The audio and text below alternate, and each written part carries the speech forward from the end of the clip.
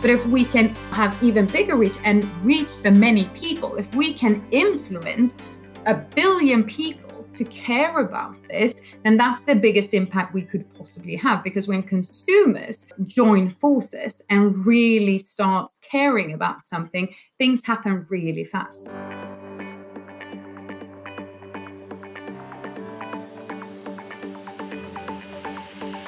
Welcome to the Freewheeling Podcast, a place for free-thinking ideas in transport and mobility. My name is Thomas Abelman, and each week I'll bring you fresh voices, new ideas, and unconventional thinking. So let's get started now with this week's edition of the Freewheeling Podcast. My guest this week has a job that, at least from the outside, looks like something of a challenge. There's no greater symbol of 20th century car culture than IKEA. The advent of personal mobility, when combined with mass production, gave everyone the chance to live in a home that looked like it came from an interiors magazine, as long as they were willing to drive themselves, load the boxes into their own car, and assemble everything when they got home. IKEA furnished the world, and it came to symbolise the transition from city centre to out of town, and I don't get the sense that sustainability was high on the agenda when IKEA was founded. But my guest this week is changing all of that. Angela Hultberg is the head of sustainable mobility for the Inca Group, which includes IKEA. Angela, welcome to the Freewheeling Podcast. Thank you. Thank you for having me. Well, one of the reasons I invited you onto this is I was fascinated to see that IKEA had a head of sustainable mobility. My image of IKEA is a big blue box, miles from anywhere, surrounded by main roads, a huge car park, and you have to drive. And It didn't strike me as a place where sustainable mobility was even thought about. Have I got it all wrong? No, I mean, that's fair, I guess. At least thinking about what IKEA has been, maybe not completely fair thinking about what IKEA is today. I think, yes, we are very much associated with a big blue box and a potato field somewhere outside of the city centre. And we joke about that as well. But fact is that that's no longer always the case, is it? IKEA is moving into city centres. We've opened quite centrally in London, in Paris, in New York, and we're trying to move closer into people. And I think sustainability has always been part of what we do. And maybe you know more about our efforts in sustainable wood, or you've had the plantables in one of our restaurants or something like that. But fact is that mobility is the precondition for most of the things we do, right? You need movement to get people to work, to get customers to our stores, to get goods to customers. So it was quite clear to us a few years ago that we really needed to start focusing more on mobility. So we'll come on to some of IKEA's efforts in a minute. But first of all, let me ask how on earth you got into doing this. And I'm fascinated to see that originally you were a tax lawyer. That's your profession, isn't it? How does a tax lawyer end up running sustainable mobility for IKEA? Yeah, that was a very short career, Thomas. I should make that clear. But yes, I did go to law school. I specialized in international corporate tax. And I spent the first 6 months of my, postgraduate career at PwC as tax lawyer. But that was only a 6-month long career. And then I left law and taxes and I never looked back. So I was recruited by Scania, actually, the Swedish truck manufacturer. And I spent some time there in the trainee program. And then I joined global transport later on at IKEA as a project leader.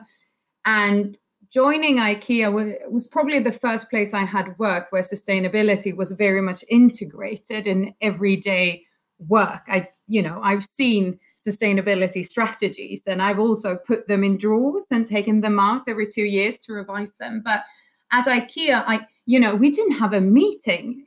There was no PowerPoint without at least one sustainability slide. So I just, learned more and more and more. And after a few years, I decided that I only want to focus on this. And knowing transport quite well, I obviously started there. So I worked a lot with sustainable deliveries as part of our fulfillment sustainability work. And after a while, I guess Inca thought that, we might as well just give her the full scope. And so then I took on co-work and customer travel as well. And it feels like a huge task. I mean, IKEA is massive, it's global, and its entire business model was based around customers driving themselves and driving them home again, all individually. Every physical store was created around that assumption. When trying to tackle something like this, where on earth do you start? I mean, I have an elevator pitch. So I usually say that my job is to make sure that everything that moves within our company moves in a sustainable way. So it's quite easy when you think about it, because that defines the scope quite well. And to me, it's four parts, we can say, and these connects to the goals we have in our strategy that connects to mobility. So it's home deliveries and services. We need to make them sustainable. We need to make them zero emission. It's customer travel that you're talking about. We need to reduce emissions coming from customer travel. We need to be more accessible in an affordable and sustainable way for the many people. It's also about co-worker travel. And when I say co-worker travel, I don't necessarily mean business travel. That's part of it, but that's actually a tiny part of our total emissions. Co-worker commuting emissions is much larger because we have 170,000 people getting to work every day, and that comes with impact. And then obviously the fleet we own, and Inca is not a massive fleet owner. We outsource our home delivery, so we don't have a huge commercial fleet, but we have benefit cars, company cars, pool cars. We have some vehicles for customers to borrow to bring their goods home. So we need to also lead by example. But it's only those four things really, and then anything connected to it, like charging infrastructure. So that's where I start. Oh, simple, really. How hard could that be? How hard can it possibly be? Yeah. I remember reading that Heathrow Airport are a zero emissions airport. But of course, they manage that by excluding the aeroplanes on the basis that the aeroplanes are kind of someone else's problem. Yeah, so that makes it easier, I'd say. Yeah. So IKEA could say, well, our definition of sustainability is our vehicles, the things that we do ourselves, and the customers can do their bit, and their cars aren't our responsibility. So where do you define the scope of your sustainability project responsibilities ending, as it were? Well, we absolutely think of our scope 3 emissions as our own, right? So that's why customer travel is in there. And customer travel is a huge part of our emission. It's actually the third biggest emitter if you look at the entire IKEA value chain. So not Inca specifically, we're more retail, but even if you look at the entire supply chain. So obviously it has a big impact, and we can't just say that, nope, it's not our car, so we don't have to care about it. That's not how we work. So we do think about scope 3 emissions as our own, and we have the overarching ambition to be climate positive. That's positive as in not only neutral, but positive by 2030. And if we are to achieve that, we need to drastically reduce all emissions, of course, but specifically connected to mobility, since it's such a big part of our total emissions. But it's the same as with offsets, it doesn't actually reduce the CO2, does it? That's why IKEA doesn't work with offsets either, because we're here to actually lower the emissions. And to hopefully then be positive by producing a lot of renewable energy and working with carbon capture. That's a fantastically ambitious objective for IKEA, of all people, to be carbon positive in now less than 10 years.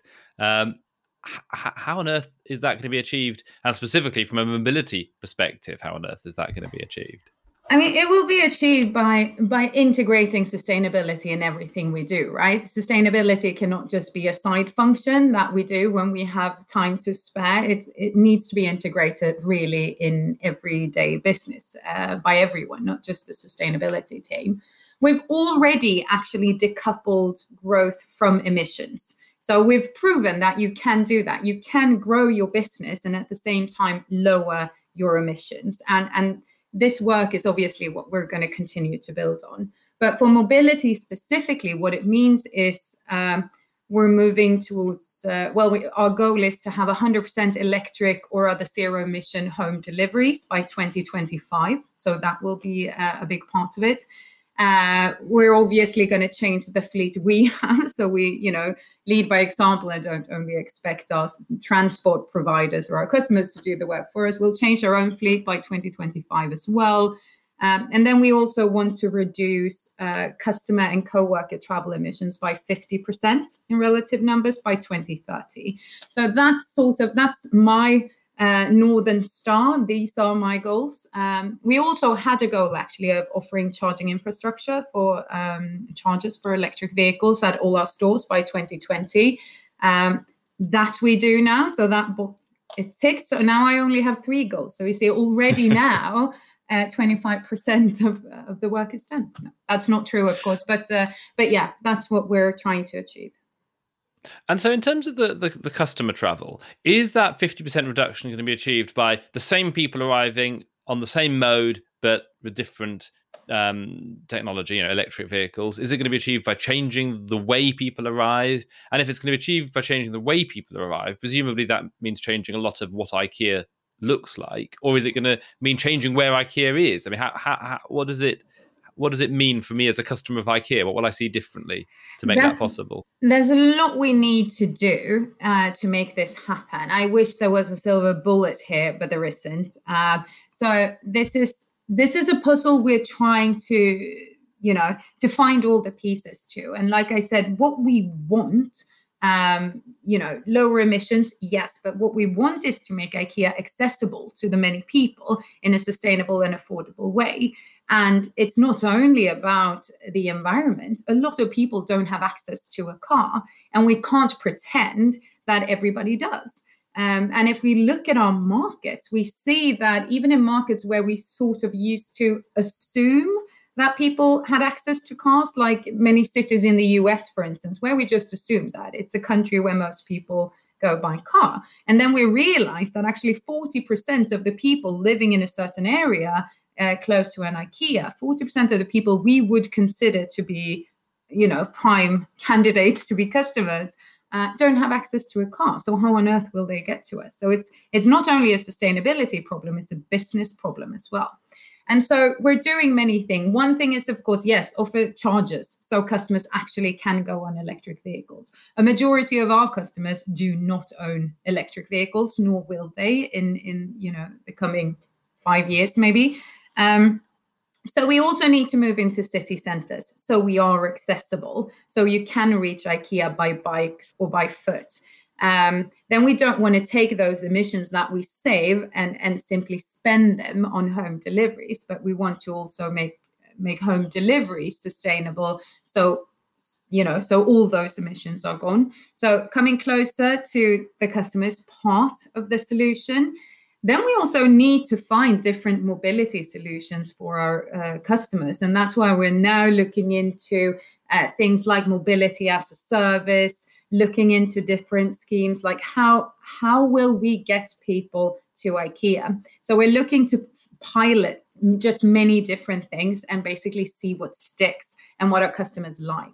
We also have the challenge, of course, that we operate in 32 countries and not all countries are the same, right? So what might work really well in Norway might not work so well in Italy or in South Korea or in Canada. So we need to really find those solutions that work. And that might be an electric shuttle bus, or it might be, offering bike repair services, or it might be shared mobility in some way. It can be many things. And we're sort of trying them out right now. So we don't have the solution. We just know it's going to be more than one solution. So that's sort of where we are now. Obviously, moving into city centers, that's ongoing. And finding these mobility solutions is something we're just beginning with. So most remains to be done for sure.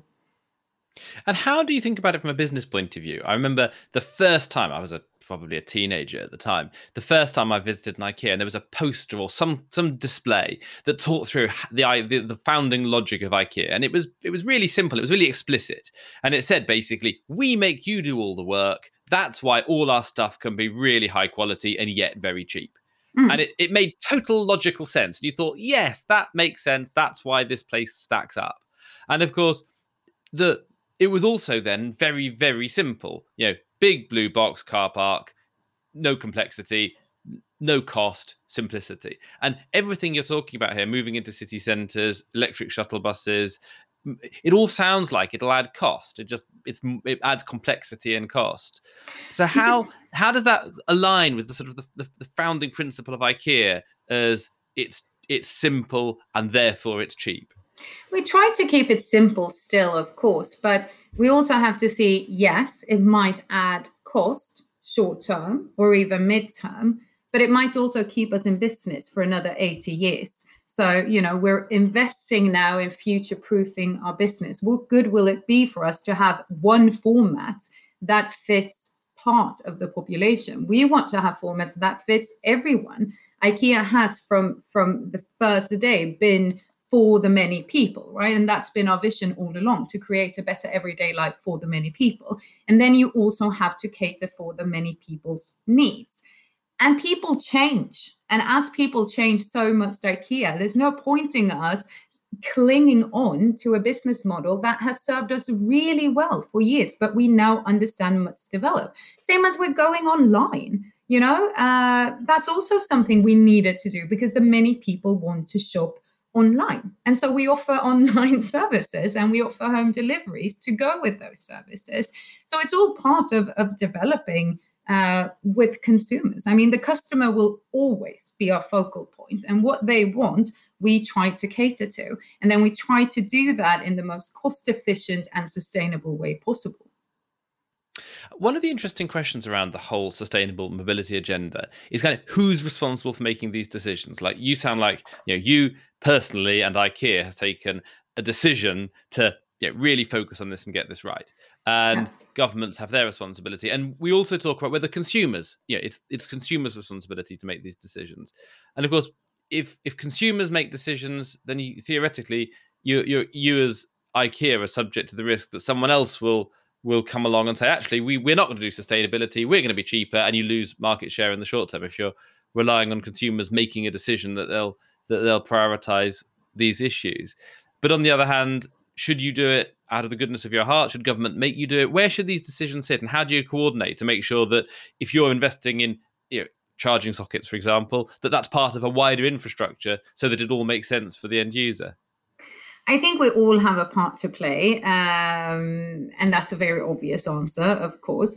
First of all, I wish it was me personally who got to make these decisions. It's absolutely not.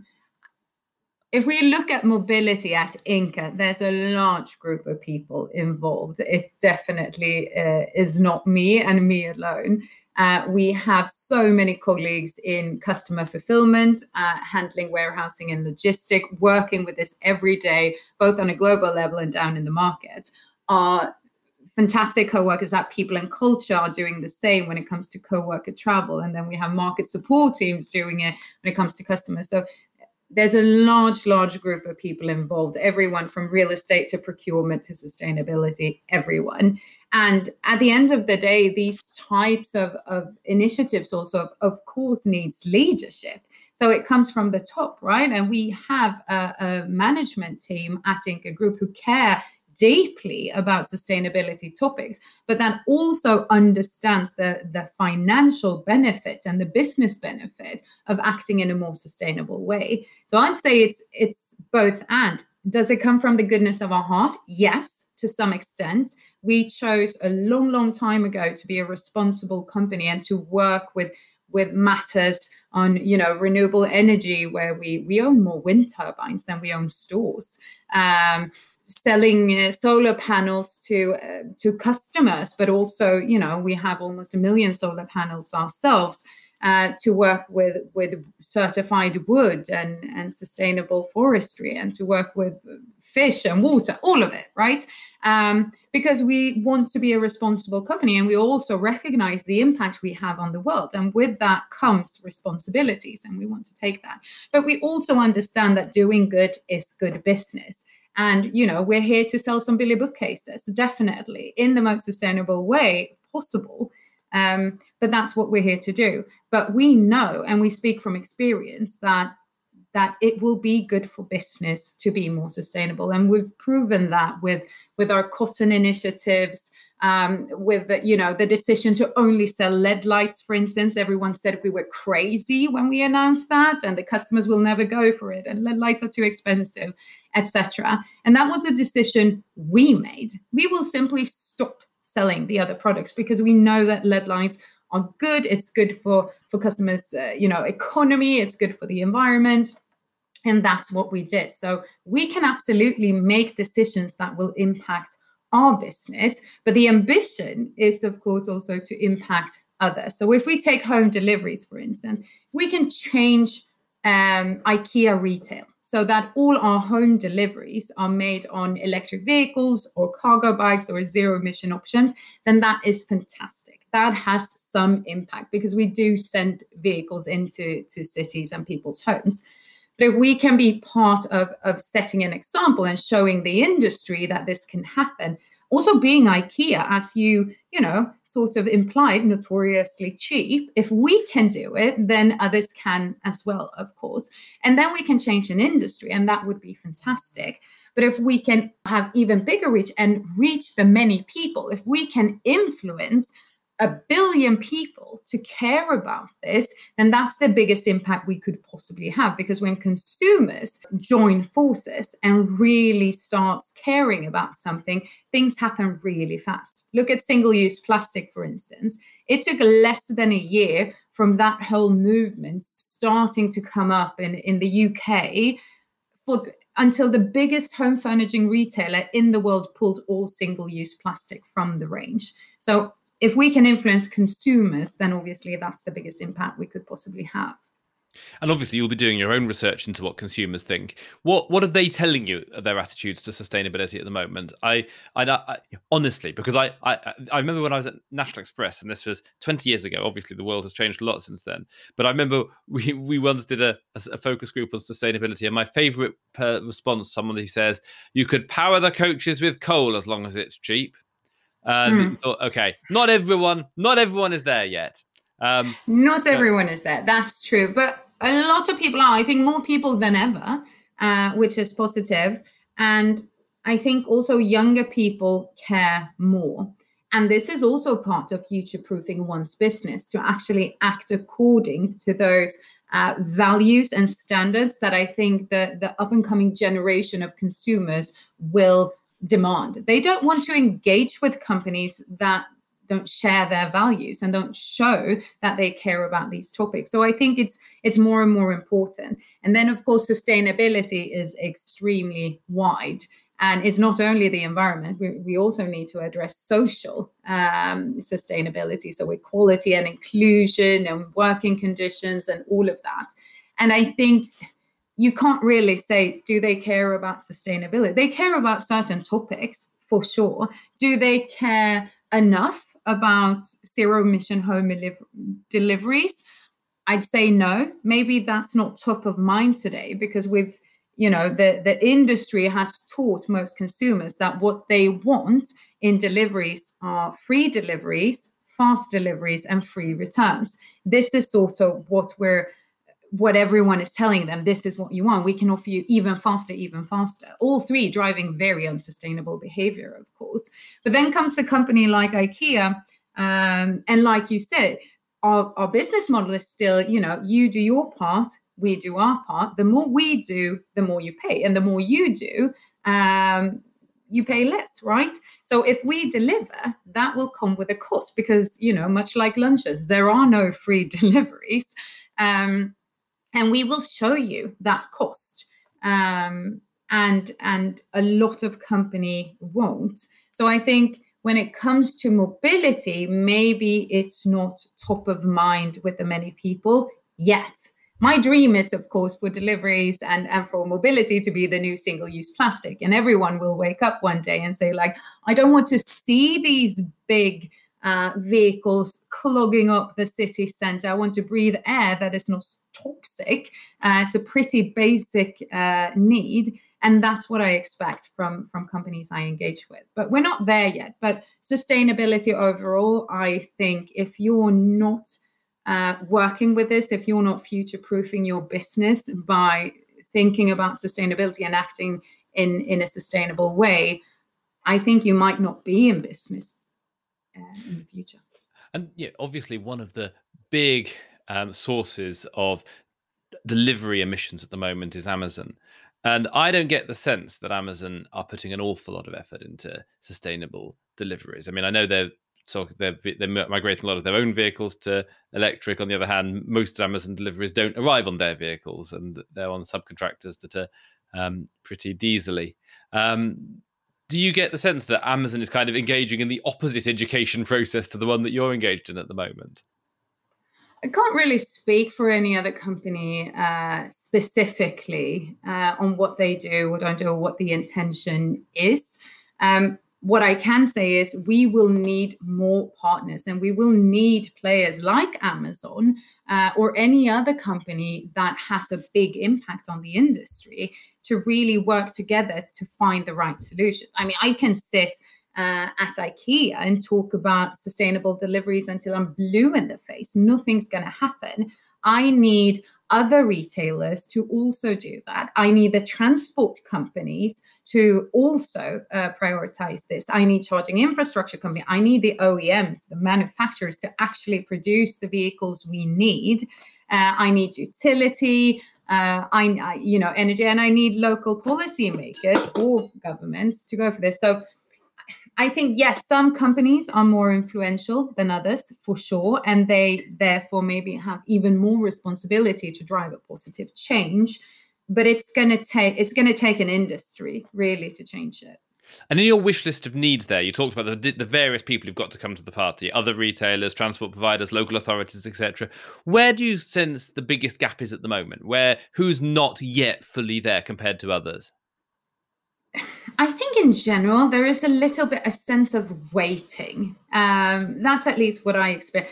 It seems like many parties are waiting for someone else to do something before they can really do that part. And I think the best discussions I've had is actually when you get everyone to the same table. This was pre-pandemic, at the same time. But when you sit down at a table, or virtually, I guess, with, IKEA retail as a purchaser of transport services, you have a service provider there, you have charging infrastructure company there, you have an OEM there, you have maybe local policymakers, utility company, and okay, what can everyone bring to the table? Take a city, say Los Angeles or Milan or Shanghai or whatever it is, and just say, okay, how do we transform this city? What can we all do to transform this city? And then you can start, bargaining. Okay, this is what I can bring to the table. This is what I can bring to the table. And then you also find the gaps. And the gap might be, there's a lack of charging infrastructure. How do we address that? We can't find the vehicles we need. How do we address that? The cost is too high. How do we address that? And then you can work together. Because it turns out that maybe policymakers can help with the financing. Maybe leasing companies can help with the financing.